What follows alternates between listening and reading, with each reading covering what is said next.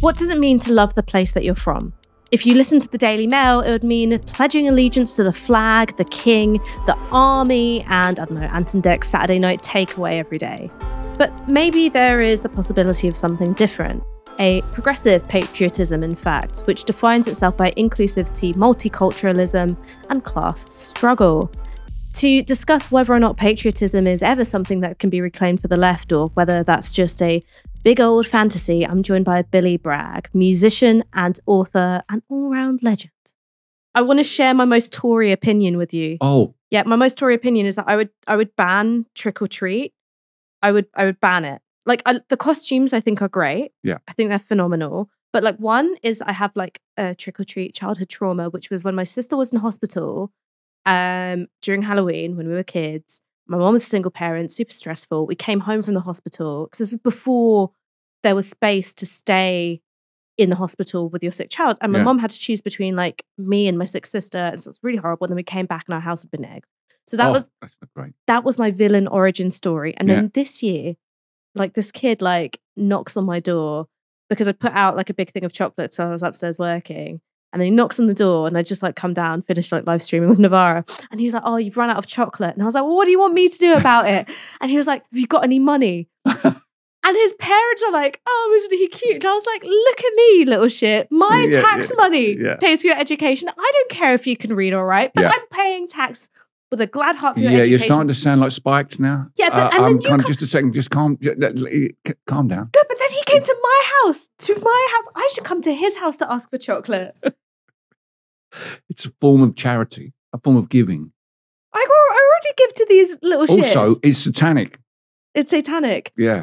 Okay, well, maybe this is just activating like my inner like imam. Witch burner? Yeah. Yeah. No, I'm just like Maybe you should stone them when they come. Your inner imam should get a pile of stones in the garden, and as they come in, stone the unbelievers. Yeah, I'm sure this would go down really well with the Daily Mail. I'd draw the line at stoning them, but I just feel that these are children coming to my home asking me for money, and I should ask them for chocolate.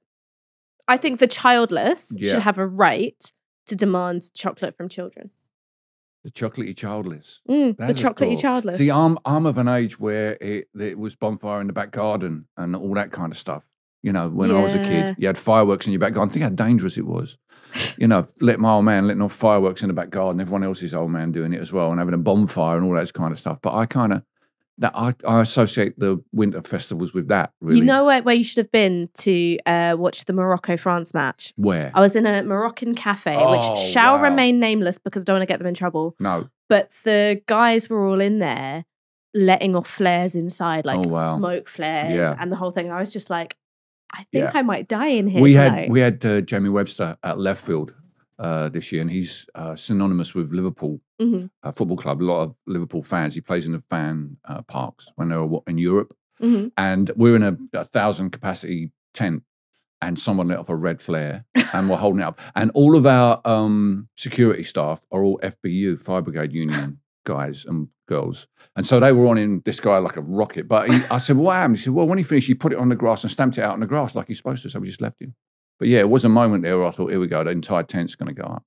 But people get excited, don't they, about football? I certainly got excited. Yeah. I mean, so that's kind of why I wanted to talk to you today. I had hoped we'd be having this conversation looking forward to England in the final, but it wasn't today. Yeah, you obviously don't understand Englishness enough. Well, look, Ash, I mean, you know, I could have told you we wouldn't be talking about I understood Englishness enough to know that we would find a way to go out on penalties, even when there wasn't a shootout. Yeah, blame Harry.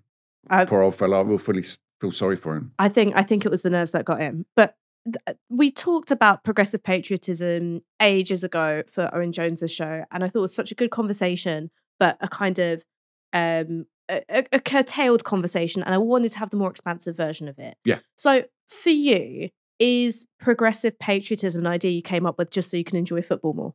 Well, there is an element of that in it.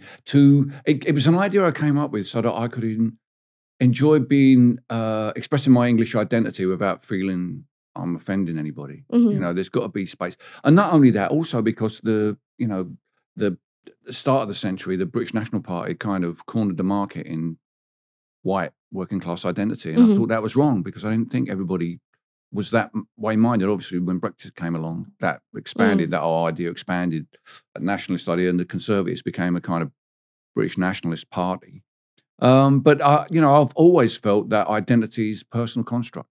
You are who you say you are. It's only when someone tries to tell you different based on the color of your skin or your religion or the way you dress or whatever that it becomes a problem.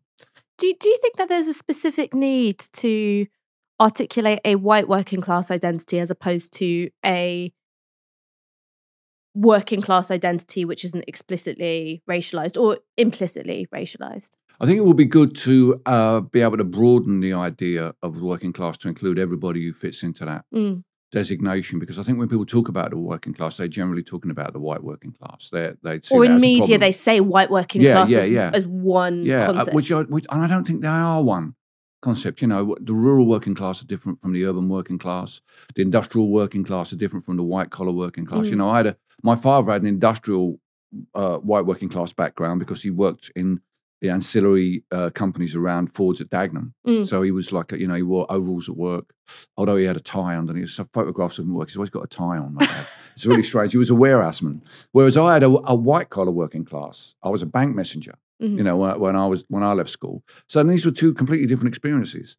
So to try and lump everybody together and to make the white working class experience a single thing, it would be like trying to, it's white working class is a bit like POC. It involves a lot of things. It's shorthand for a lot of things. So helping to focus on aspects of that and finding within that something that isn't a traditional reactionary idea of what working class, because there are plenty of reactionary racist people in the working class. I mean, I was amazed how reactionary the miners were during the miners' strike. We went into South Wales to do gigs there. They were sexist, they were homophobic, they were racist at the start of the strike. Was the process of having to work together with different kinds of people during the miners' strike, though, something that changed it, or did it kind of remain intact? I think, it certainly changed it on the surface. I think they recognised that that there were other people out there who were marginalised like them, or other people out there who were victims like them. Some within their class, some without it, and that really helped broaden it. And it wasn't quite as Love Actually as the movie Pride makes out. But it did happen. That process definitely happened. I think all of us realised that it was bigger than just the miners. That it was obviously it was a class struggle. But we'd seen from other strikes earlier in the 70s.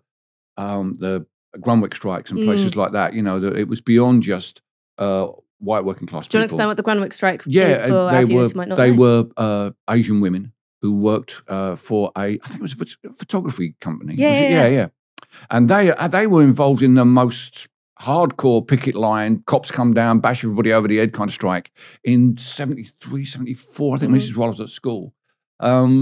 And, to suggest it was all, horny-handed sons of toil, the working class, or working class activism even, you have to look past, when you find the picket lines, mostly people wearing saris, you have to really rethink your idea of who is the working class. And I don't think that's changed. I think that's exactly the same. Because I find the formulation of white working class really interesting, because you never say the black working class, you never say the South Asian working class or whatever else it is.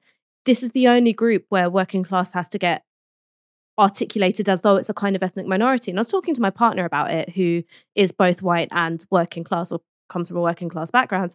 And he was like, I would never describe myself as white working class. I would never put race in there. No.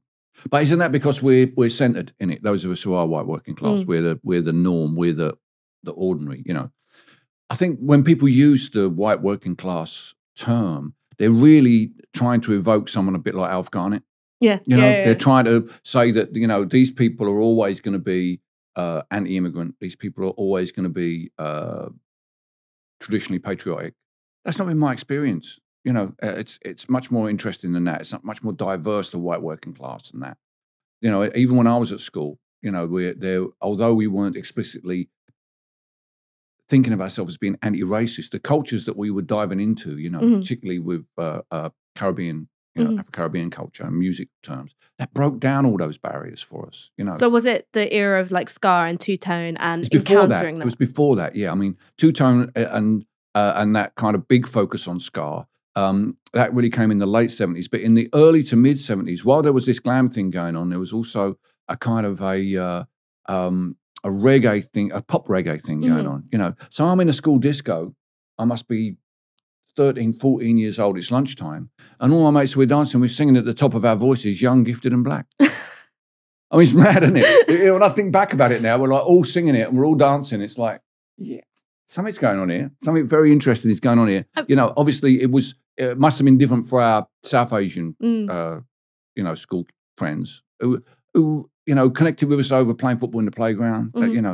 That worked for them. Obviously, they came from a completely different cultural background, but our Afro-Caribbean friends, everybody worked at the car factory. Everybody's dad worked at the car factory, whatever your ethnicity was around where I came from. So that kind of brought us together as well. So, yeah, I think music helped to crack into the white working class idea.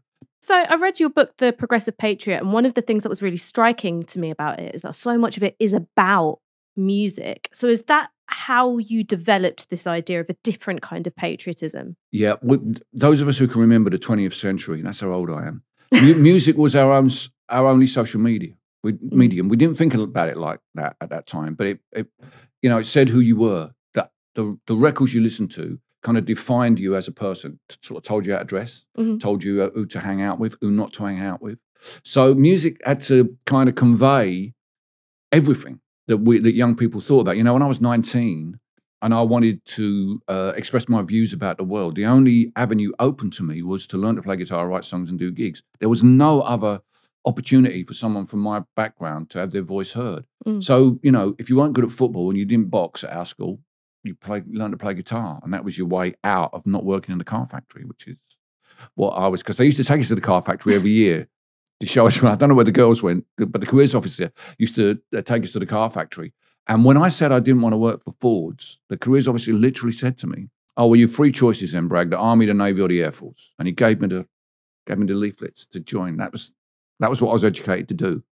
I don't feel badly about that. It's one of those things, It was fortunate really because the car factory made Barking and Dagenham quite an affluent area.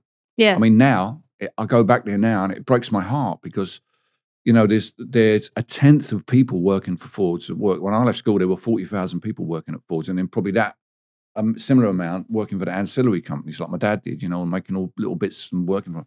Now the whole heart of the place has kind of disappeared in that sense, which is heartbreaking.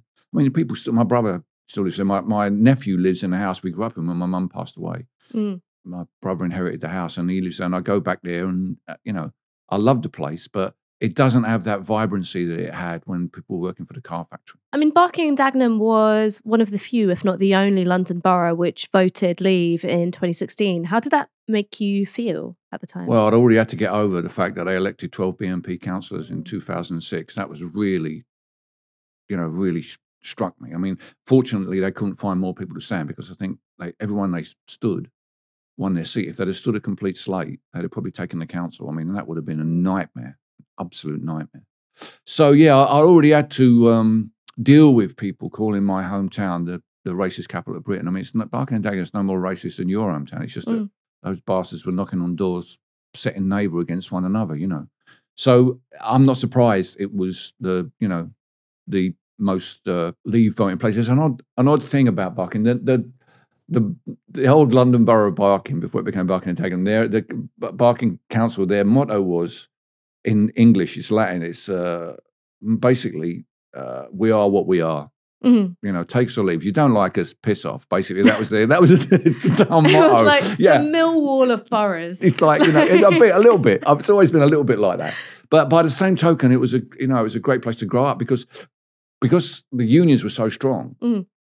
The education, healthcare, all the important aspects of social fabric were funded and focused. Barking's been Labour since it was carved out of Essex as a district council when my dad was a kid. So it always had that, but that's kind of got lost now, and it's it's not as it was. That was one of the things that was really striking for me. So I did some vox pops in Barking and Dagenham in 2016, immediately following the referendum, because I wanted to understand this London borough, because I grew up in London, I studied in London, I've stayed in London, and you will have to drag my cold, dead body out of London because I love this place. And so I really wanted to understand, like, what is this corner of London saying? And one of the things that was really apparent to me is that people just did not feel looked after. And all of that blame was being channeled towards immigrants and asylum seekers specifically. But there was a feeling of, we're vulnerable and we've just been left abandoned to it. Yeah. Well, I mean, there was huge demographic change in Barking and Dagenham. In the last couple of censuses, it went from like 96% white to something like 70% white. But this really, of all the London boroughs that are shocked by demographic change, you'd think Barking and Dagenham will be the least, because in the 1920s, they built this huge, the biggest housing estate in Europe at Becontree Heath. It's in Dagenham, it's in Barking, it's in Ilford. My mum's family, who were my great-grandfather was an Italian immigrant. They lived in Cable Street. They lived in a tenement in Cable Street in Peabody Buildings. And my grandfather got a job as a spot welder at Ford's, and that allowed him to move into Becontree Heath, and they had this lovely timbered house on a little, what they referred to as a banjo, which is a bit like a cul-de-sac. Had an indoor toilet. It had didn't have to share the facilities with anybody. I mean, it was just incredible. And they, the borough tripled in size in its population in the years before the Second World War. So you think they would have some experience of incomes, because then, one of the problems that, my mother's family were Catholics because they're Italian Catholics. So they were kind of outsiders in that sense. They didn't build any churches as well. That was a bit of that all became a bit of a problem. Then schools as well, because they needed a Catholic school. It wasn't just all, lovely stuff, darling buds of May. There was some friction then with the people who'd always been there and the new people who came in. But, in the 90s, the last house that was still as it was when they first built them, some little old lady died and they went in her house, and she said she still had the original gas stuff and the original lights, and she just never changed it. A group got in touch with me who wanted to preserve that and were interested, if I was interested in helping them out, maybe I paid a rent on it or something like that, which I was up for. And I got, we spoke to the council, but they weren't interested. And I thought it was a miss, because they could have used that to build a narrative of change, to build a narrative of people coming and people going, a narrative. Because the thing about the car factory was it allowed people to work on the line for a long time, or for a reasonable amount of time, and then move somewhere leafy that begins with ch, like Chingford or Chigwell or Chadwell-Leaf. Or it was a process. When I was very young, the people who lived over the road from us in Barking were all immigrants from Ireland. There were 3 families, Murphys, O'Briens and the Browns. And I mean, their parents' accents were impenetrable. They were impenetrable. Mr. O'Brien used to say stuff to me, and I'd have to look at Mossy or one of the other kids. So they'd kind of give me the meaning. Translate. Not quite, but give me the meaning of what he was on about. Then they were replaced by people from the Caribbean.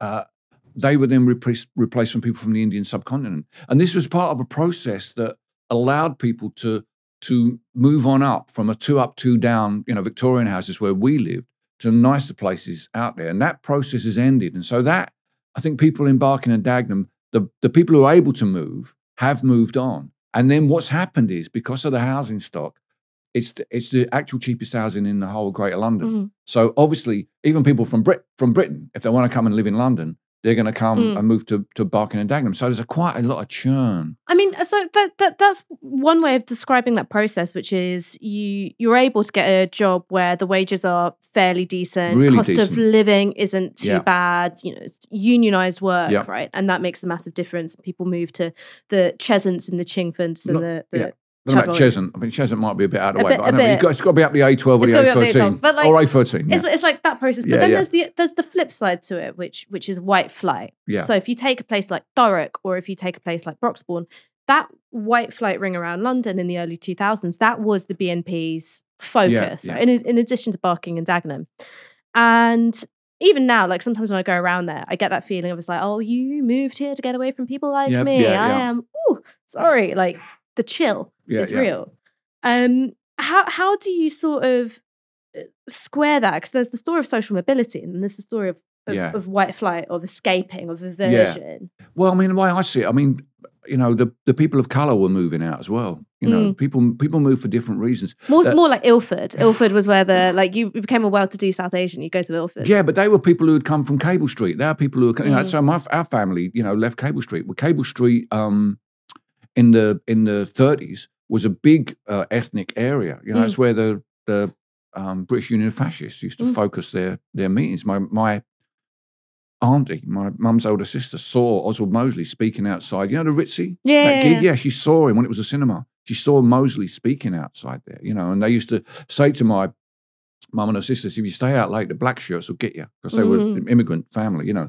So those people kind of flew, if you like, from Cable Street, and another group of immigrants came in to take that cheaper housing. What's happened? That process has moved out to the more outer boroughs, places like Barking, where there's not a huge amount of gentrification going on there, you know. Despite attempts by the council to build new stuff down by the river, it's kind of stalling a bit because they need somewhere that employs people again. You know, they were talking about building a super prison on one of the old part of the Ford plant site and those kind of things. They're looking at that sort of thing now, which is, I'm not sure that's a sort of job. Did you hear about the prison craze in the 1980s in the States? Have you ever heard about this? No. So basically, one of the sort of like Ronald Reagan policies was to look at these like Rust Belt towns, which had been built around an industry. The industry is gone. And so they made these different towns bid to have a prison. And there was this one town which, as part of their bid, did like a gimmick rap song called Is We Is or Is We Isn't Going to Get Ourselves a Prison. Oh, and my God. It's the local mayor and the sheriff. And there's something like really hideous about that, which is this predominantly white town, entirely white police force and political class, using rap to be like, we'll take your incarcerated black people from Detroit and from Chicago. We'll take them. Yeah. So it's a similar kind of story to that. Which is, that's what I thought about when they were talking about building the super prison. Because paradoxically, where I live in Dorset on Portland, there used to be 3 prisons on Portland. You know, there was a floating prison in Weymouth Harbour. There's the old Verne prison, and then there's the young offenders Portland YOI, which was built by Napoleonic prisoners of war. So imagine what that's like. And it's predominantly black kids from London who are in there. It's London kids. And it's like beyond, you know, the trains don't go there. You can get a train to Weymouth, but then you have to get this terrible bus up onto Portland, up onto the windy, up onto the, and then you look out from the windows of it and you're just looking out over the ocean. It's an horrible place. It's like psychological torture. It is. And particularly for families who are trying to visit from London, you often see them on the trains going, you know, coming down to Weymouth. I mean, I want to get back to this like traditional versus patriotic. Yes, yeah. Traditional patriotism versus progressive patriotism. For you, what's the difference between those? Well, a traditional patriot takes pride in immutable ideas. So the monarchy, the army, symbols like the flag, a particular idea of what constitutes Britain or England, and also they're predominantly interested in assimilation. They believe in assimilation. If you want to be part of this, then you've got to be like us. You know, the cricket test, basically. That will be what you would call traditional patriotism. Someone tried to cricket test me when it was Morocco versus Spain in the football, and I was like, obviously come on Morocco, and they were like, what side of the cricket test you'd fall down? And I was like, I'm neither Moroccan nor Spanish, and this is football. Yeah, it's football. Yeah, of course you want to see an underdog take, you know. I was going to be like, there's nothing more English than wanting the underdog to win in the World Cup. Yeah, and as a West Ham fan, I relate to that. You know, it's kind of like a 100% underdog thing. So to contrast that with what you might call patriotic, a progressive patriot believes in values, in the values that a country is supposed to adhere to. So in the case of Britain, those values are according to what they ask immigrants to learn in their test. They're fair play, rule of law, so accountability. And I think the progressive patriot is also takes pride in behaviour. When the country does something positive, they're proud of that. When it does something negative, they speak out. They get angry about things because they love the country. They get angry when it doesn't live up to those values. And then they're interested in diversity. to them, diversity is a plus. It's something that makes the country great. So those two completely different ideas of what you take pride in are still about being proud about this space that we call England, rather than the idea of England. I think the Progressive Patriot is talking about space, not race. So Englishness, a hard thing to define, an intangible thing perhaps, would be everything that happens within that space that we call England. And the good, the bad, the ugly, the beautiful, the cities, the countryside, all of it is together part of Englishness. Quiz time. What is the UK national anthem? The UK's national anthem is God Save the Queen. Right. Oh, God Save the King now. Oh, it is, isn't it? Yeah. It's God Save the King. No. Right. God Save... That's going to take me a while. Oh, no. You know what? I still call him Prince Charles because my brain... Do it again. Right. That's All right. stupid. Quiz time. What's the UK national anthem? God Save the King. And what is the French national anthem? La Marseillaise. And where does that come from? From the revolution. It comes from the revolution, right? So it is citizens to arms. It is about taking down the conspirator kings. It's about fighting off invading foreign elites. It's about French people and how the French people were born in a revolutionary moment. What the fuck is our song about? Okay. Who chopped their king's head off first?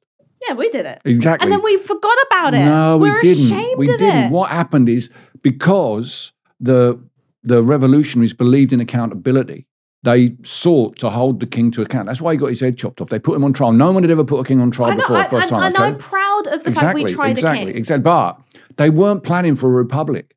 They were kind of left in this situation like, well, what the fucking hell are we going to do now? And that's why it kind of never really worked. They hadn't gone into it with a plan.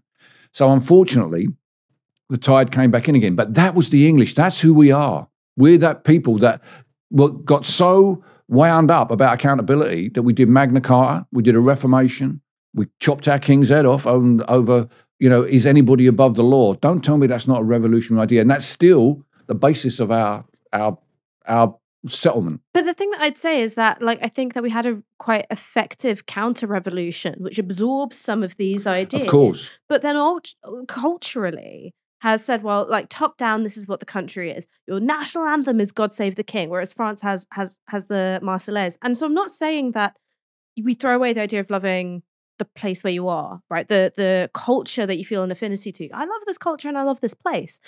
But, the national anthem, for me, is the problem of British patriotism. It's that you're not actually talking about an allegiance to people. You're talking about allegiance to the elites. I feel very deeply English. I don't think any other culture could produce this personality. When it comes to the cultures that this country has produced in terms of music, I mean, my favorite genres of music are drill and grime and Afrobeats and house music, all forms of music which have come from Britain's encounters with other cultures.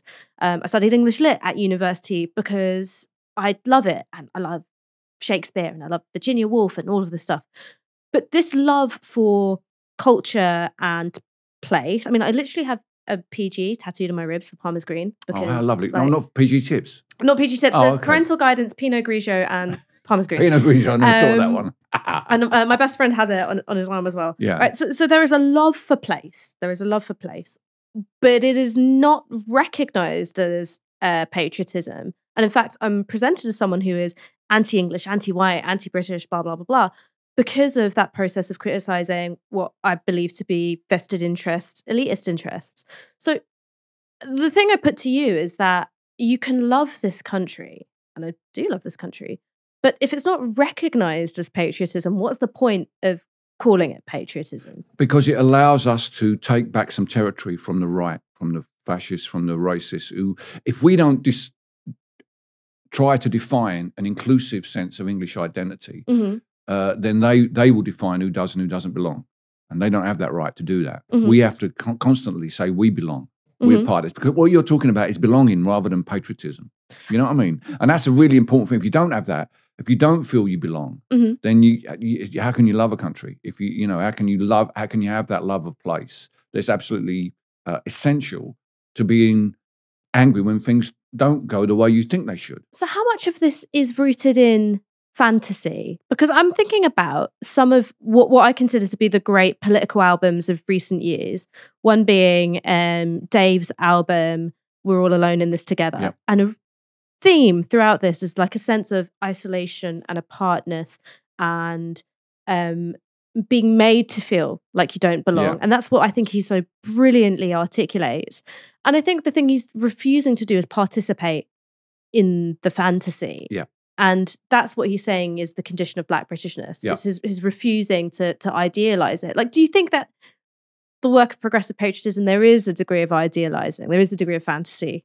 Well, you've got to put out an idea. You've got to be able to articulate what you think it is. Mm-hmm. And I think that's the response to Dave's position is, how do we make the idea of Englishness something that he feels he can be part of? Because when I was writing The Progressive Patriot, I was working with a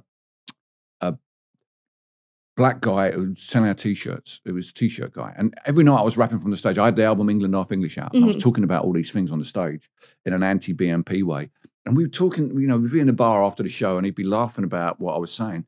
And he, although he was born in London and he obviously was English as I am really, he didn't feel English. He felt he was a Londoner and a citizen of the European Union, because when he was at school, people told him he wasn't English. And that gap is down to those of us who are seen as being English. We have a responsibility to try and fill that gap so that people who aren't seen as being English because of their ethnicity or because of their religion or whatever do feel part of that thing, a greater thing, that we don't allow the traditional patriots to define what it is that is, because Englishness is completely intangible. It's like if I can use the metaphor, it's like a mantelpiece, and you choose the things that you put on your mantelpiece from Englishness. No, but you talk about Shakespeare. Not everybody relates to that. My partner hates Shakespeare. Yeah. Can you believe it? There's a weird thing about being English as well, which is our central figures in our culture don't actually belong to us anymore. The Scots have complete ownership of Robbie Burns. Shakespeare belongs to everyone. I'm pleased about that. I'm great about that. It's because of our language, our language that went around the world with empire, which we still benefit from. We benefit from the British Empire every day. I benefit from selling, records in Australia, in the United States of America, everywhere that speaks language. I'm benefiting from what the empire did, the exploitation of the empire. So that's not gone away. That's not gone away. And because we've never really reconciled ourselves to that period of exploitation, it is hard for some people who, have come, their cultures come to this country as part of that process to feel comfortable about being Englishness. Because I'm sure your parents or grandparents have probably had a British passport at the end of empire. Yeah. Well, so when my grandmother was born, she was born in 1936 or 1937. It was as a subject of the British Empire. Yeah. Did she not get a passport in 47? And she got an Indian passport. I'm not sure if she got a British passport straight away. And then she came to this country in 1953, 1954. Yeah. So that was during the, what we now look at as the Windrush period, where people from the Commonwealth were being invited to help rebuild this country. Being recruited. Not invited, recruited. I mean, genuinely sought out. She was first, thank heavens, first brought over to work in what was effectively, I guess, a hospice. So it was for people who needed looking after but who weren't going to get better. And then they discovered she was 17. Because she was 17, she came here by herself. Wow. At the age of 17. Incredible. And so they were like, shit, you can't work here. So then she phoned someone that she'd met on the boat, and they hired her as a receptionist. She had to learn to type. That's cool. But you see that aspect, your mum's here because we were there. That, we don't deal with the reality of that story. We don't accept that story. It's somehow that, you're seen as outsiders. No British Empire, we lost the Second World War. No way. We were, when we talk about, very well alone and all that. Yeah, that's right. All on our own, all 500 million of us in the British Empire. We're on our own. Yeah, come on, you Nazis, come over here and try and see if you can, you defeat us. We're in Canada. Our people from India, there's more people in the Indian army than you've got. Why in is there army. a North African front at all? Why is there an African theatre of war? Exactly. Yeah. So that history, we kind of gloss over and try to, not deal with it and ask ourselves why we have a multicultural society. Well, that's why, that's one of the legacies of empire. And within that, there's a the Martin Luther King said, the arc of history is long, but it bends towards justice. But it also bends towards inclusivity. It bends towards more people coming together. It bends towards a broader sense of justice, but also of identity. And at what point do you become a Londoner? Well, at what point do you become a person who grew up in, the greatest city in the country? Because my great grandfathers were all out in Essex. My people on my dad's side, his dad was from Essex. His dad was from Essex. At what point did they stop being people from Essex and become Londoners? At what point do you stop being the first time you tell someone for being too slow to get the card out for the Oyster card reader? The first time you do that. Yeah, but that process of people moving for economic reasons, for social reasons, that's the story. It's in all our stories. Someone should get onto Ancestry.com and say, look, tell this story. Show movement. Show movement. Okay, and show me someone whose family still lives where they lived in 1700. So how do you do both of these things at once, of telling truths which are hard to accept? And one of those truths might be like, we're here because you were there. Or a different kind of truth might be, we didn't just abolish slavery. Yeah. We also participated in it for a really long time. We also then replaced enslaved labour with indentured labour. Yeah. How do you tell hard truths and also talk about love of country? Because if we want to talk about love, right, all love relies on some form of idealism. I have to idealize my partner, and I have to focus. Sometimes it's harder than others on the things which I admire about him, and vice versa, because I'm a very annoying person to live with. All love exists in a relationship with fantasy. So how do you do both these things at once? How do you tell those hard truths and insist on love of country? Okay, two things. Firstly, identity is always contested, always, everywhere in the world. So that's always going to be an argument, whether or not we're going to talk about slavery, whether or not we're, the National Trust is trying to do at the moment, to be honest, to be accountable for what happened in the building of those houses that we still benefit from, that people still can come and see, still like the English language, but still benefiting from the exploitation of empire. On one hand, you've got to deal with that. On the other hand, what country? Which country? Whose country? We call it England, but what is it?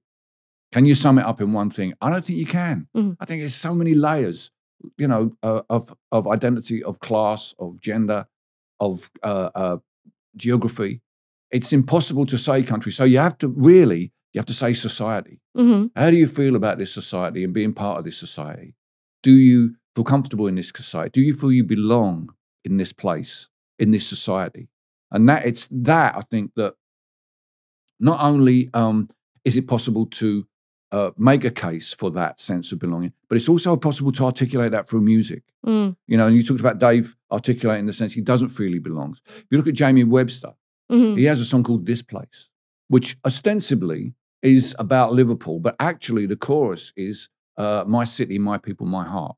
And when he goes out and sings that, it becomes your city. I looked, he's got a video of it online where it flicks through loads of places. Some of them aren't even in Britain. Flick, flick, flick, flick. One of them is the cliffs where I live, that I live on. I'm like, wait, it's my us, And that's what he's saying. He could have said, my place or our place, but he said this place. So it becomes then not about Liverpool, but about belonging.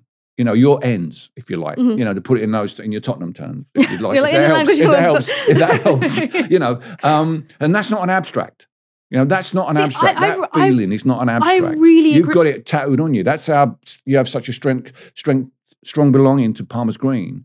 That's where your patriotism comes from. Your patriotism is, maybe it stands for patriotic girl. Oh my God. Right, get out.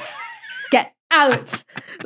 I check, I think we call that. Check. I'll be like chucking up the chessboard. I agree with you, but this is for me the difference between art and politics, right? I love the expansiveness and the flexibility of art, and that it can do things that movements can't.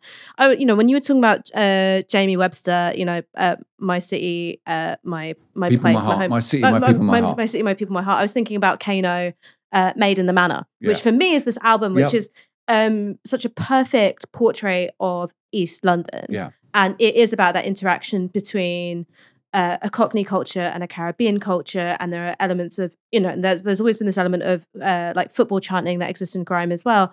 And for me, it was that beautiful portrait, and sometimes a kind of melancholic portrait as well. I think art can do that. But what politics demands of us is different, right? You're trying to build a movement based on both shared values and challenging things. And I suppose what I'm interested in is that you've tried to do both these things at once. You've tried to make art and also participate in movements. Do you sometimes feel that politics forces you into making certain sweeping generalizations or glossing over things in a way that art doesn't? Art allows you the nuance. You have a choice. You can write sloganeering songs, and they work. In the 80s, at the end of the miners' strike, I wrote a song called "There's Power in the Union," which is all a slogan song. And I wrote songs that are a lot more detailed critique of where we were, like the Home Front. No one sings the Home Front on a picket line. I can assure you, today with the strike on with the rail drivers, someone somewhere will be singing "There's Power in the Union," which is great. I'm really pleased about that. So it depends what you're trying to say. But what music clearly can't change the world. It has no agency. But it can make you believe that the world can be changed. It can send you out at a gig feeling like you're not the only person who gives a shit about this stuff. When I sing Power in the Union at the end of the show, and there's say there's like 500 people in the gig and 200 of them sing with their fists in the air.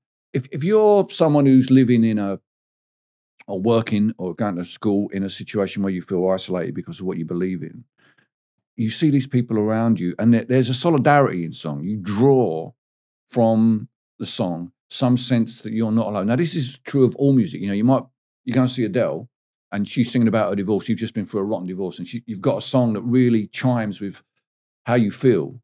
If she sings it, and you sing it, and 2,000 other people sing it, you immediately feel that whatever emotions you've invested in that are accepted. There's a solidarity in that comes from all music.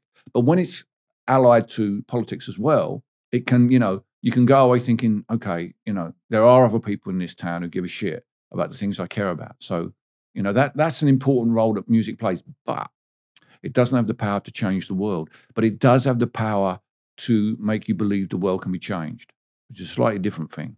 It doesn't take you that final bit. Ultimately, I'm not the guy who's here to change the world. I mean, people say to me after the show, keep on doing what you do. But I'm like, mate, you just seen me. That's what I do. I've done it. That's my thing. It's what you do, inspired by that. It's what you take away from that, And I speak from experience because I was politicized by Rock Against Racism. Going to Rock Against Racism, that was, in 1978, the Clash were on, Tom Robinson, great music. That's why I went there.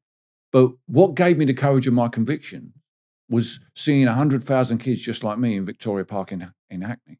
And thinking, this is the issue that my generation can define themselves with, against discrimination of every kind. And I didn't realize it was discrimination of every kind until Tom Robinson sang Sing If You're Glad to Be Gay. And all the guys around me started snogging each other because we'd marched in under a banner that said, Gays Against Nazis. We didn't realize that. And I was not 19, 20 from Barking. I'd never met an out gay man. I'm sure I'd met gay men, but I'd never met an out gay man. I was astonished by this, but then I realized actually it's not just about black people.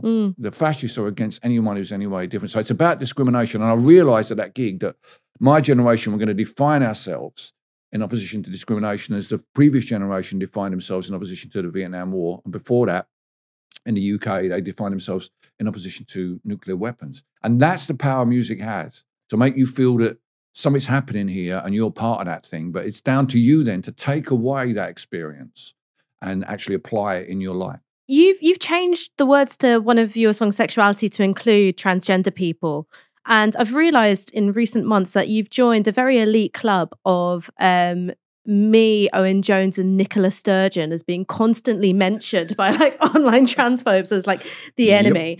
Could you maybe tell me a little bit about how your awareness of trans issues developed and what your sense or experience of the backlash has been? Well, it developed in two ways. Firstly, I read an article by Zoe Williams in The Guardian about 2 years ago where she was more or less saying, I'm not really focused on this. I've kind of ignored this issue, but I realise now this is really a very, very important issue, what's going on. And I read that and I thought, you know what? I've done that as well. I've really done that as well. But this was kind of during the pandemic, so it was no way for me to sort of do anything about it. And then when I came to do my tour last year, 2021, I found that the transphobes were trying to bring down Stonewall. And I'm like, these are the people, for my generation, they were the people we stood alongside during the miners' strike. It was all around that period, and defending the gay and lesbian community during Section 28 in the 80s. Stonewall were absolutely crucial to that, and I recognise that. So I just wanted to start saying at my gigs, this is not a really good idea to bring down Stonewall, and to alert my audience to this idea. And to get something around that, I thought, well, I'll also, a woman said to me on the very last dates of the American tour in Boston, after the show, a young woman said to me, you know that song Sexuality about you and the gay guy going for a beer? It's not very radical, is it? These days, old gays are like you. The issue's here. And I was like, yeah, you're right. You are right. I need to do something about that. So a mixture of those three things. I started singing the changed lyrics, which were from just because you're gay, I won't turn you away. If you stick around, I'm sure we can find some common ground. To just because you're they, I won't turn you away. If you stick around, I'm sure we can find the right pronoun. That's all it was. I mean, it's not a huge, it's just a kind of acceptance of trans and non-binary communities. And I started saying, brothers, sisters and siblings at the gig and, just try to be a bit more inclusive. And, I was in the van between gigs on the tour, looking at my Twitter feed, and someone was kicking off about it. And I was like, well, this is why I've done it. I didn't realize I was diving into this huge, Your experience of Twitter would never be the same again. No, it wouldn't be. So I had this conversation, and the next morning I woke up and I had that terrible, you ever have that terrible sort of tingling feeling in your eyebrows, like you get when you got a cold sore bit in your eyebrows? It can only mean one thing. You're trending on Twitter. I was trending on Twitter. I found this I was in Exeter of all places. I find this, I'm like, oh dear. So I start going back through my mentions to try and find out how this has possibly started. And it was people shouting at me. You had absolutely I was trying to talk to one or two of them. They had absolutely no idea who I was or any of my music. They're Americans. And I was like, wow, I've really come into something. And so from that experience, I started to tune into one of the really interesting things about being 65 and still being political is the fact that you live in rural Dorset and you're not active constantly in politics doesn't mean that you have to be out of the loop. You can follow someone like Ash Sarkar and over her shoulder get an idea of what's going on and see, yourself at Owen, Speak Out Sister, and follow these people, and through their interactions, get an idea of where the arguments are. You have to choose the right people, obviously. Get an idea about what's going on. So through that, through following, trans activists and non-binary activists, I started to get my arguments together. And I do run into a lot of problems with them, but the problems I often run into aren't really actually to do with trans activists. They're more about to do with accountability. About trying to hold people to account. I mean, my most recent flare-up was with J.K. Rowling. Well, I was going to ask about that because J.K. Rowling accused you effectively of condoning death and rape threats, which had nothing to do with what you said. All you said is that you agreed with Graham Norton, which is that this is a conversation which should be led by trans and non-binary people. And rather than well-known authors. I did say that, which is fair enough, which is did kind of send a message to J.K. Rowling. But if I was a billionaire, I would never tweet. I would never tweet if I was a billionaire. I would be happy with my solid gold AK-47 and mountains of cocaine. You would never hear from me. You would never hear from me. Is that what luxury communism looks like? Well, I mean, I've realized that I kind of have based it on one of the Gaddafi children or something. But it does sound good. But I got into a bit of obviously she's got 13.9 million followers. So when she rises up out of her lair, it's kind of, you have stirred up. Yeah, you're like, the dragon. Shit. Yep, here they come. But yeah, the problem with it is it very trying to have a rational argument, because it clearly is a really complex problem about the safety of women and girls and the safety of trans women and trans men. How do you reconcile these two things? I think they are reconcilable because the threat to them comes from the same place, which is male violence. And that's an issue that we should all be taking responsibility for, particularly men, to bring their sons up to respect women, to respect girls, to respect the LGBTQ community, to respect people of colour. We should be, that's the responsibility is on us. To not have an investment in a form of masculinity which is based on violence and is maybe invested in something else. Yeah. the toxic end of masculinity and not to be afraid of the empathic end of masculinity, because that is, we do have that aspect in masculinity as well. It's not all about, being muscly and being tough and rocking out. My career is based on a mixture of hard political and vulnerable love songs. And that those two things are both part of me, and I can't deny one or the other. But I'm getting off subject here. What happens is they very quickly start calling you names. Obviously, they refer to you as a misogynist. I mean, misogyny, I don't think the definition is someone who disagrees with transphobes, because that's, being called a misogynist by a transphobe is like being called a baby killer by an anti-abortionist who actually, takes on absolutely no reference to anything you might have said about the care of babies or whatsoever. They're just throwing things at you. And once people start throwing out those kind of things, and it's mad because it even happens to women, to feminists get called misogynists. I get called a dick panderer, which is and some of that dick pandering is fired at lesbians. Trans ally lesbians are called dick panderers. I'm like, it's like you're like tearing your hair out on it, and it's like. I think there's one thing which I'll say, which is that I think that there's positive stories about people encountering something new and trying to learn about it and approach it in an empathetic way. And I always think about my mum, because my mum, maybe about 10 years ago, was like, oh, I'm not sure about this like transitioning for adolescence thing. And is this, is this a form of eroticism rather, and she was a bit concerned by it. But because she's never participated on social media. No.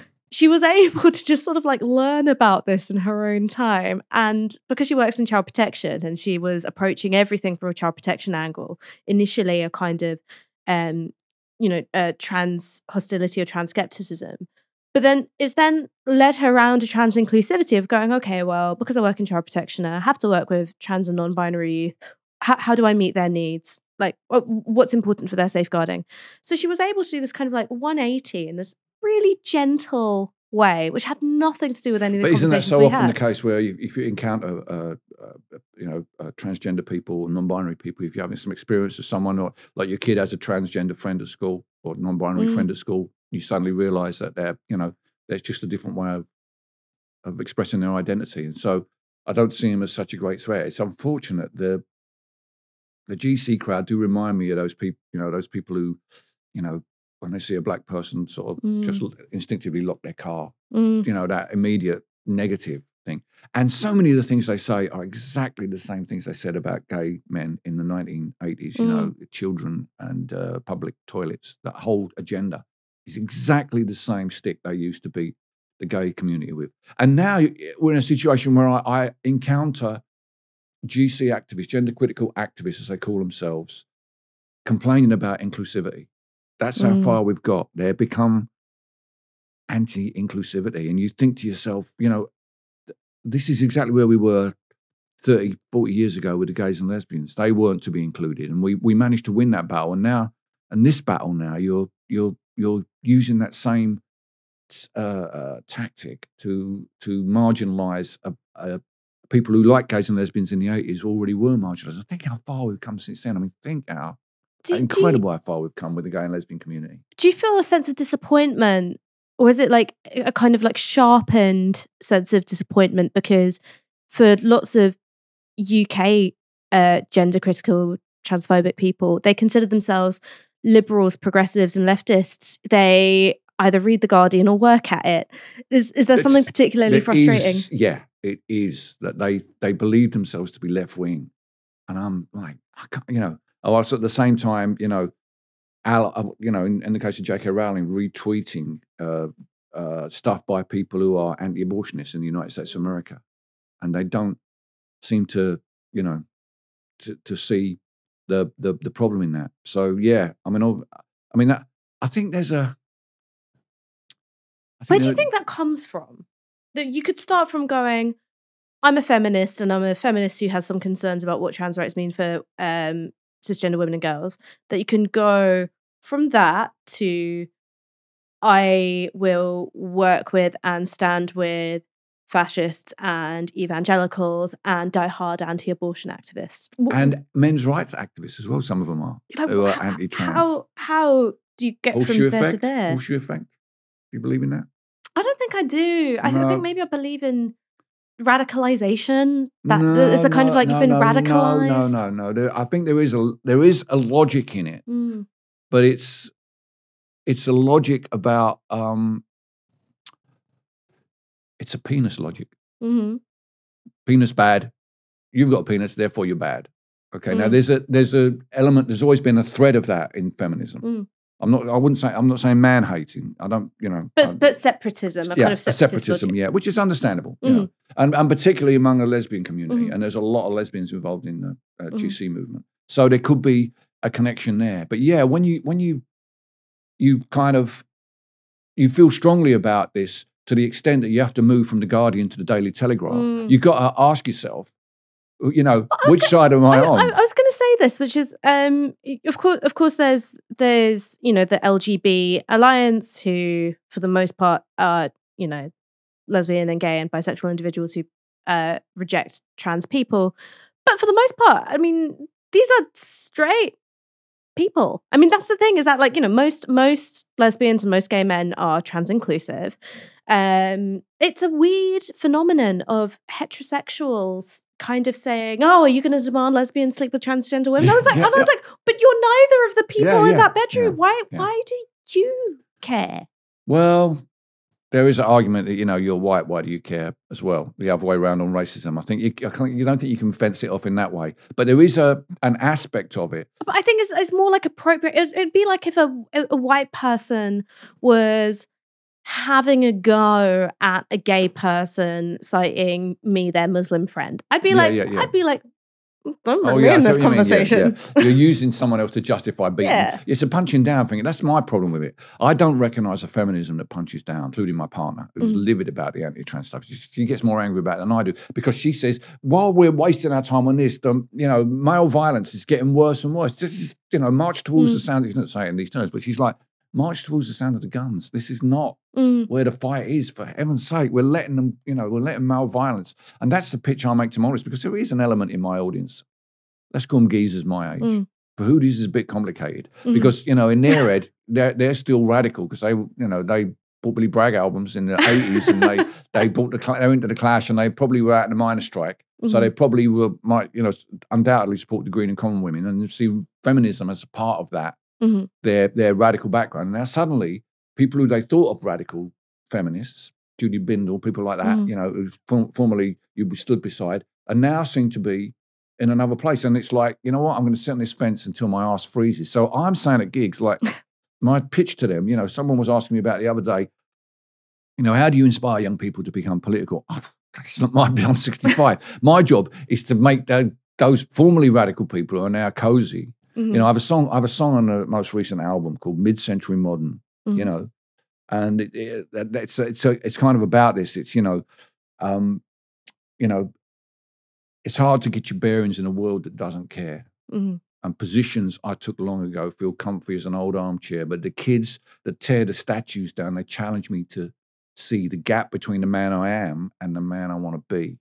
Because it's so easy to think you've done all your radical stuff and here I am, I've done it like this is how we do it nowadays. Well, actually, for instance, I'll give you an example. I think it's a generalization, but I think generally young people are more interested in accountability than freedom of speech. They would rather people be held to account rather than allow people to say whatever it is they want to say. Whereas the older generation believe that freedom of speech solves all problems. I don't believe that. I mean, there's that. Annoys the shit out of me every time I walk past it, that Orwell quote outside the BBC. Oh, yeah. If liberty means anything at all, it means the right to tell people what they don't want to hear. You know what? People don't want to hear that the Sandy Hook victims were actors. You know what I'm saying? They don't want to hear the Holocaust never happened. That's not about liberty. That's about license. I mean, Orwell did go on to say, unless it damages the community, but they didn't put it up on the wall. That's justification for every right-wing arsehole, every misinformation program. That's the wrong definition of liberty. Liberty without accountability and equality is not freedom. It's Donald Trump's Twitter feed. If you don't have if it's not leavened with accountability, if it's not, there aren't consequences. You can say whatever you like, say whatever you like, but you can never do that without there being any consequences. And so much of this cancel culture bullshit is people reacting to the consequences with their own foolish behavior. Does this put you at odds sometimes with artists or political activists or journalists like of your own generation when you're like, I'm not scared of this cancel culture? It seems to me to be a way of working out this relationship between freedom of speech and accountability. Does it put you at odds with people? Well, I say I got into trouble with J.K. Rowling. That was ostensibly about cancel culture, because the other part of the tweet was having a go at John Cleese for going on and on about cancel culture from the top of the British media triangle. That's the other side of it, isn't it? It's kind of mad. I mean, is this maybe an outgrowth of celebrity? Because one of the things that I often find is that, like, I talk to people who have platforms and they're well known, they've got profile, and it's their job to talk publicly in some way or another, and they have this tremendous sense of their own persecution. And I understand it, because when you have a job and you're talking to people, you get a lot of stuff coming back, but it can be really misleading. You go, and it is me, the victim of reality, and it's like, but it's when you're being confronted by people who you've offended, particularly you're punching down, then the temptation to make yourself into the victim is almost irresistible, isn't it? That is kind of poor pitiful me. I'm just getting told off all the time. Well, yeah, because you've said these stupid things. I mean, often in this conversation, it then moves on very quickly. The cancel culture, people who believe in cancel culture, to people who have lost their job because of something they said. And nobody should lose their job because of what they said. But if I had a roadie who came on stage in the middle of a gig and made a racist statement on mic to my audience, I wouldn't want to work with him anymore. So there is an element to that. But what's missed in that conversation is, and what I would argue is more of an example of a culture that cancels people, is, for instance, the report last week about the fire brigade being inherently racist, and the experience of people who had forced to leave the brigade because they couldn't put up with the racist or the sexist behaviour, homophobic behaviour. Those people have been cancelled, genuinely. They have lost their jobs because there wasn't enough respect for them, enough inclusivity within that job, within that service. That's what cancel culture is. It's much more that than someone who says something about something negative about the trans community, loses their job, and then becomes, one of the friends of J.K. Rowling, and he's on Twitter every day, with 100,000 followers. But I mean, part of this comes back to the progressive versus traditional patriotism discussion, because it seems to me a lot of the examples that you've been citing, like the National Trust, which, because it has been in this arena of contestation, is now looking at the role of slavery in UK stately homes. You're seeing that happen a lot in museums and universities as well. The backlash to that is that, like, not only is this unpatriotic, it's itself a form of cancel culture, right? That expanding the conversation in this way is an attack on freedom of speech rather than an expansion of it. So, I mean, do you view it as that, well, you brand it as patriotism because it makes it more palatable? Or is there maybe a bit of a limitation here of going, you can't try and play with the patriotism sword because, the Daily Mail has a bigger one? Daily Mail will always have a bigger sword on those kind of issues. You're never going to, it's like, Starmer should realise he's never going to be able to outflag the Tories. They're always going to have more Union Jacks than he's got. That's their brand, So he's wasting his time trying to, cram Union Jacks in behind him when he's talking to people. Until, like, you just see his eyes, they fill up the frame. That's right. Yeah, he's got a suit, a Union Jack, like Pete Townsend, Union Jack suit. It's, it's ridiculous. It's Labour Party has always been a cause or nothing else, and that has to be true again now, because so many people need someone to come along and take up that cause, the cause of all of us having to work in an economy where there's just not enough accountability. Because when I talk about accountability, it's not just about holding people to account on Twitter. Socialism is fundamentally about accountability. It was based on labour unions trying to hold the bosses to account in the workplace. It all comes out of that idea of accountability. So within patriotism, because the traditional view of patriotism is immutable, because it's like a statue and can't be changed and can't be daubed and can't be reinterpreted, we're always going to be at odds with that. But because we're the people in Trafalgar Square, we're not the statues. And that changes all the time. The identity of those people, why they're there, what they're doing. Sometimes there's nobody there. Sometimes it's just empty. Sometimes it's just pigeons. And that's the same with Englishness. Sometimes it's just the emptiness of it. It doesn't,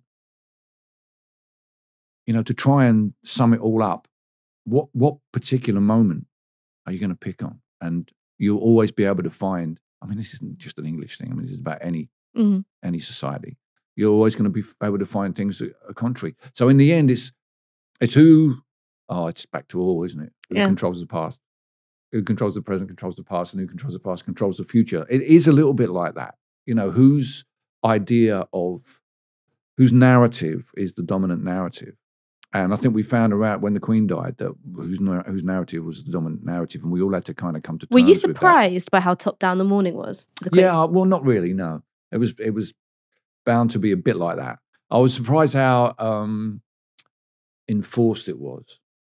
I found that a bit, I rocked up the night she died. I was on my way back from Germany and the day after, and rocked up at Winchester Services to find it was like all these big pictures of the Queen, and there was a film. They were playing a film inside. I was like, "Whoa, this is a bit over the top." I've just come in for kind of dystopian. Coffee and a sandwich. Well, not quite dystopian, but a bit like I think there is something dystopian when all the screens are showing the same thing. Yeah. In any movie. Yeah, that's true. That's bad. That's true. Right. It could be the World Cup final, though. I don't know. It's not always bad, but I see what you're saying. But I did feel an emotional heft. It's a shame I wasn't at home when the news came through, because I think me and my partner would have had an emotional moment. Not so much because of the Queen, but because of who she represents. She was born in the 1920s, like our parents. So she's kind of like the last symbol of that generation, that was still vital in our culture. So her passing is a bit like saying, well, that's it. That lot are gone now. They're gone. The people who lived through the war, the people who built the welfare state. When I was a kid, there used to be Victorians around. I had an auntie who lived around the corner from us who was in her 80s, and she lived in an upstairs flat with gaslight. This is in the 70s. A gaslight? Gaslights and a kitchen range in her living room that she cooked on, right? This was in the 70s. So she was born in 1880-something, Aunt Anna. And so those people are all gone. And I kind of miss those people. I used to run errands for a guy who was gassed in the First World War. He had some incredible stories. And when the in the summer when the pressure was on, his cough used to get really wet. I mean, he was like a walking museum. His house was incredible people, and those people are gone. It's like the first generation, like your grandmother's, people. That generation, when they go, there's an experience with them that's gone forever. And the Queen, I suppose, you're never going to see the sofas with the plastic kept on them ever again. No, that's going to go with that generation of Desies. And my Irish friends over the road, what was different about our house to their house was there was always a picture of a bloodied Jesus on the wall, looking sad, and a crown of thorns. That's all gone. Oh, and so to be fair, my Irish best friend still has that. Oh, do they? And she also has but it's kitsch though, isn't it? Isn't it? No, she's doing it out of kitsch. Thing is it's like it becomes like the sort of like the Green Lady. Yeah, but it's both. It's both. Okay. It's one of those things where I kind of could never work out how much she was joking about this stuff until her and an ex-boyfriend actually had a massive row about keeping up a clock that she had with the glow-in-the-dark Virgin Mary inside it. Because he thought it was kitsch. And it was kind of, but she was also like, but she's staying. So so the Queen dying, that's what it hit me with, was like that. They're gone now. They're all gone. And I mean, and the implication of that, of course, is now we are that generation. Now we're the generation who everyone. In 20 years' time, they're going to be like, oh, I used to live next door to this guy called Billy, and he saw the Clash. He knew how to work a fax machine. Oh, I'll tell you what, I know how to work a fax machine. I was also a rank Xerox key operator when I was a bank messenger. What? Yeah. I had to fix a huge, when a photocopy machine was as big as your car, I used to know how to fix them.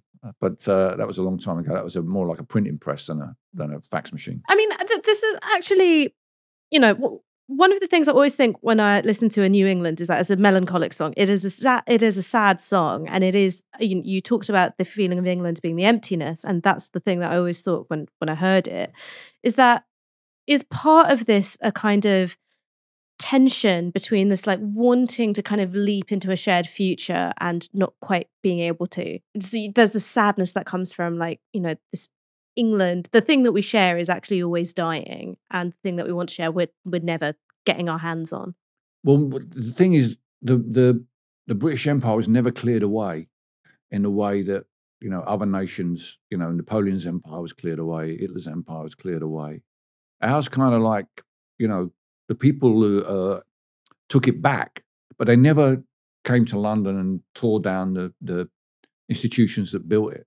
So consequently, it's kind of still there, like the words in a stick of rock, however far we go. And I think until we come to terms with that, I think people will always feel a bit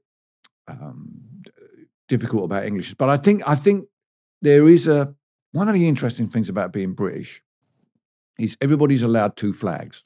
You've got the Union Jack and then the flag of your birth country. Now, in my case, that's the English flag. But in my partner's case, she was born in Trinidad. Her dad was a doctor working for Shell. And so that's her other flag that she's allowed to fly. And that duality gives space to create something new outside of the British Empire. So the Scots, in many ways, over the last 40 years, have kind of like passed the baby of the British Empire to the English, said, actually, there's nothing to do with us.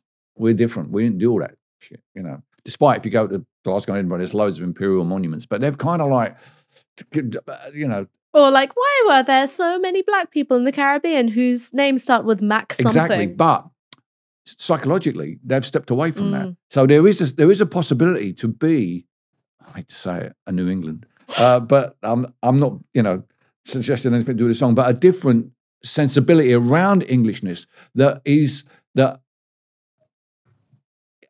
gives us a space to step into if we are going to come to terms with what the empire was. Where do we go from there? Well, we go to this England that is now the most multicultural society in Europe. That's what England is now. If you want to step away from what Britain was, that's the place we should go to. This was something I wanted to ask you because you were in favour of Scottish independence, as I understand it, Welsh independence as well. I imagine if Irish reunification was on the table, you wouldn't say no. Self-determination. Are you interested in bringing a different, a multicultural England to life by destroying Britain, right? The framework of Britain. I think Britain changes every century, doesn't it? The definition of what constitutes Britain has changed. It changed in the 20th century when the Republic of Ireland left. It was added to in the 19th century of Ireland, in the 17th century of Scotland. So it's not an immutable thing. So it could again change. And I think we'll all realise about that. I think it needs to be able to, how do you manifest England? It's kind of weird. The lack of England in our national culture. I know it sounds strange to say that, but if you go to Edinburgh, there's a really good museum of Scotland. And in Cardiff, there's a really good museum of Wales. But there's no museum of England. If you want to find out the origin story of the English, you have to go to the British Museum, and it's in between the Romans and the Byzantine Empire. There's a couple of rooms with the Anglo-Saxons and a bit of, the Sutton Hoo Mask and some stuff there. It's pretty good, but it's just one room. Now, if you're asking people to assimilate who have come from another country, where do you give them an idea of what society, how it developed, what it looks like? If you're a Scottish immigrant, you can go to the Museum of Scotland and you can see in there the story of post-war migration into Scotland, from Europe, from elsewhere as well. And so it gives you something to at least have an idea about what it is. There's nowhere that manifests that in England. There's no Museum of England. There's no situation where you can see England as it is reflected, except in our sporting teams. So if you look at the national team, whether it's soccer, men's, women's, all the way down to the national bowls team, you can see reflected what our society actually looks like. And it doesn't look like the shit in the British Museum. I can tell you that for nothing. But is this, I totally agree with you on the sporting thing. And I think you also see that with France. You see modern France in the French team as much as I want Kylian Mbappe to have a career-ruining injury. Like, you do see a modern France in that team. But is the issue for England that it's like the little old man behind the huge screen in The Wizard of Oz, right? What we had was Britain. What we had was a Britain which was made of, English dominance over, the other home nations. We had the British Empire as well, which was the outgrowth from that. And now you're sort of saying, well, what is England? It's the little man behind the screen going, no, I'm still the really big dad. I'm still the big guy. I'm the big green guy. It's not. England is the Beatles.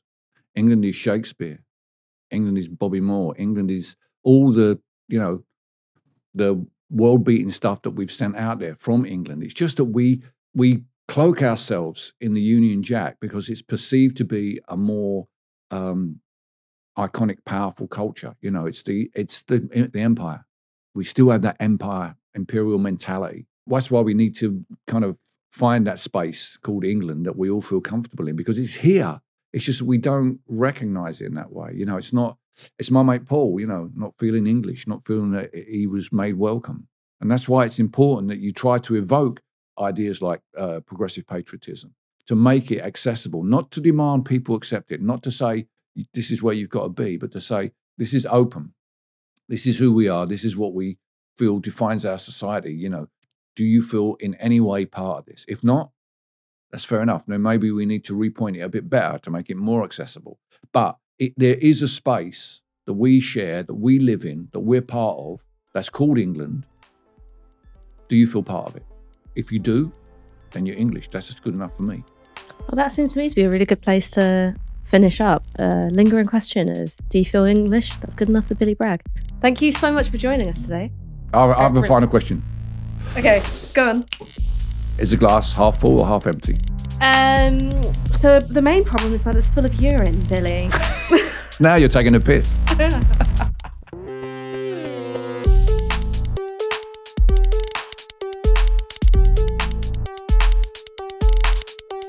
Support independent journalism and set up a regular donation to Novara Media from just £1 a month.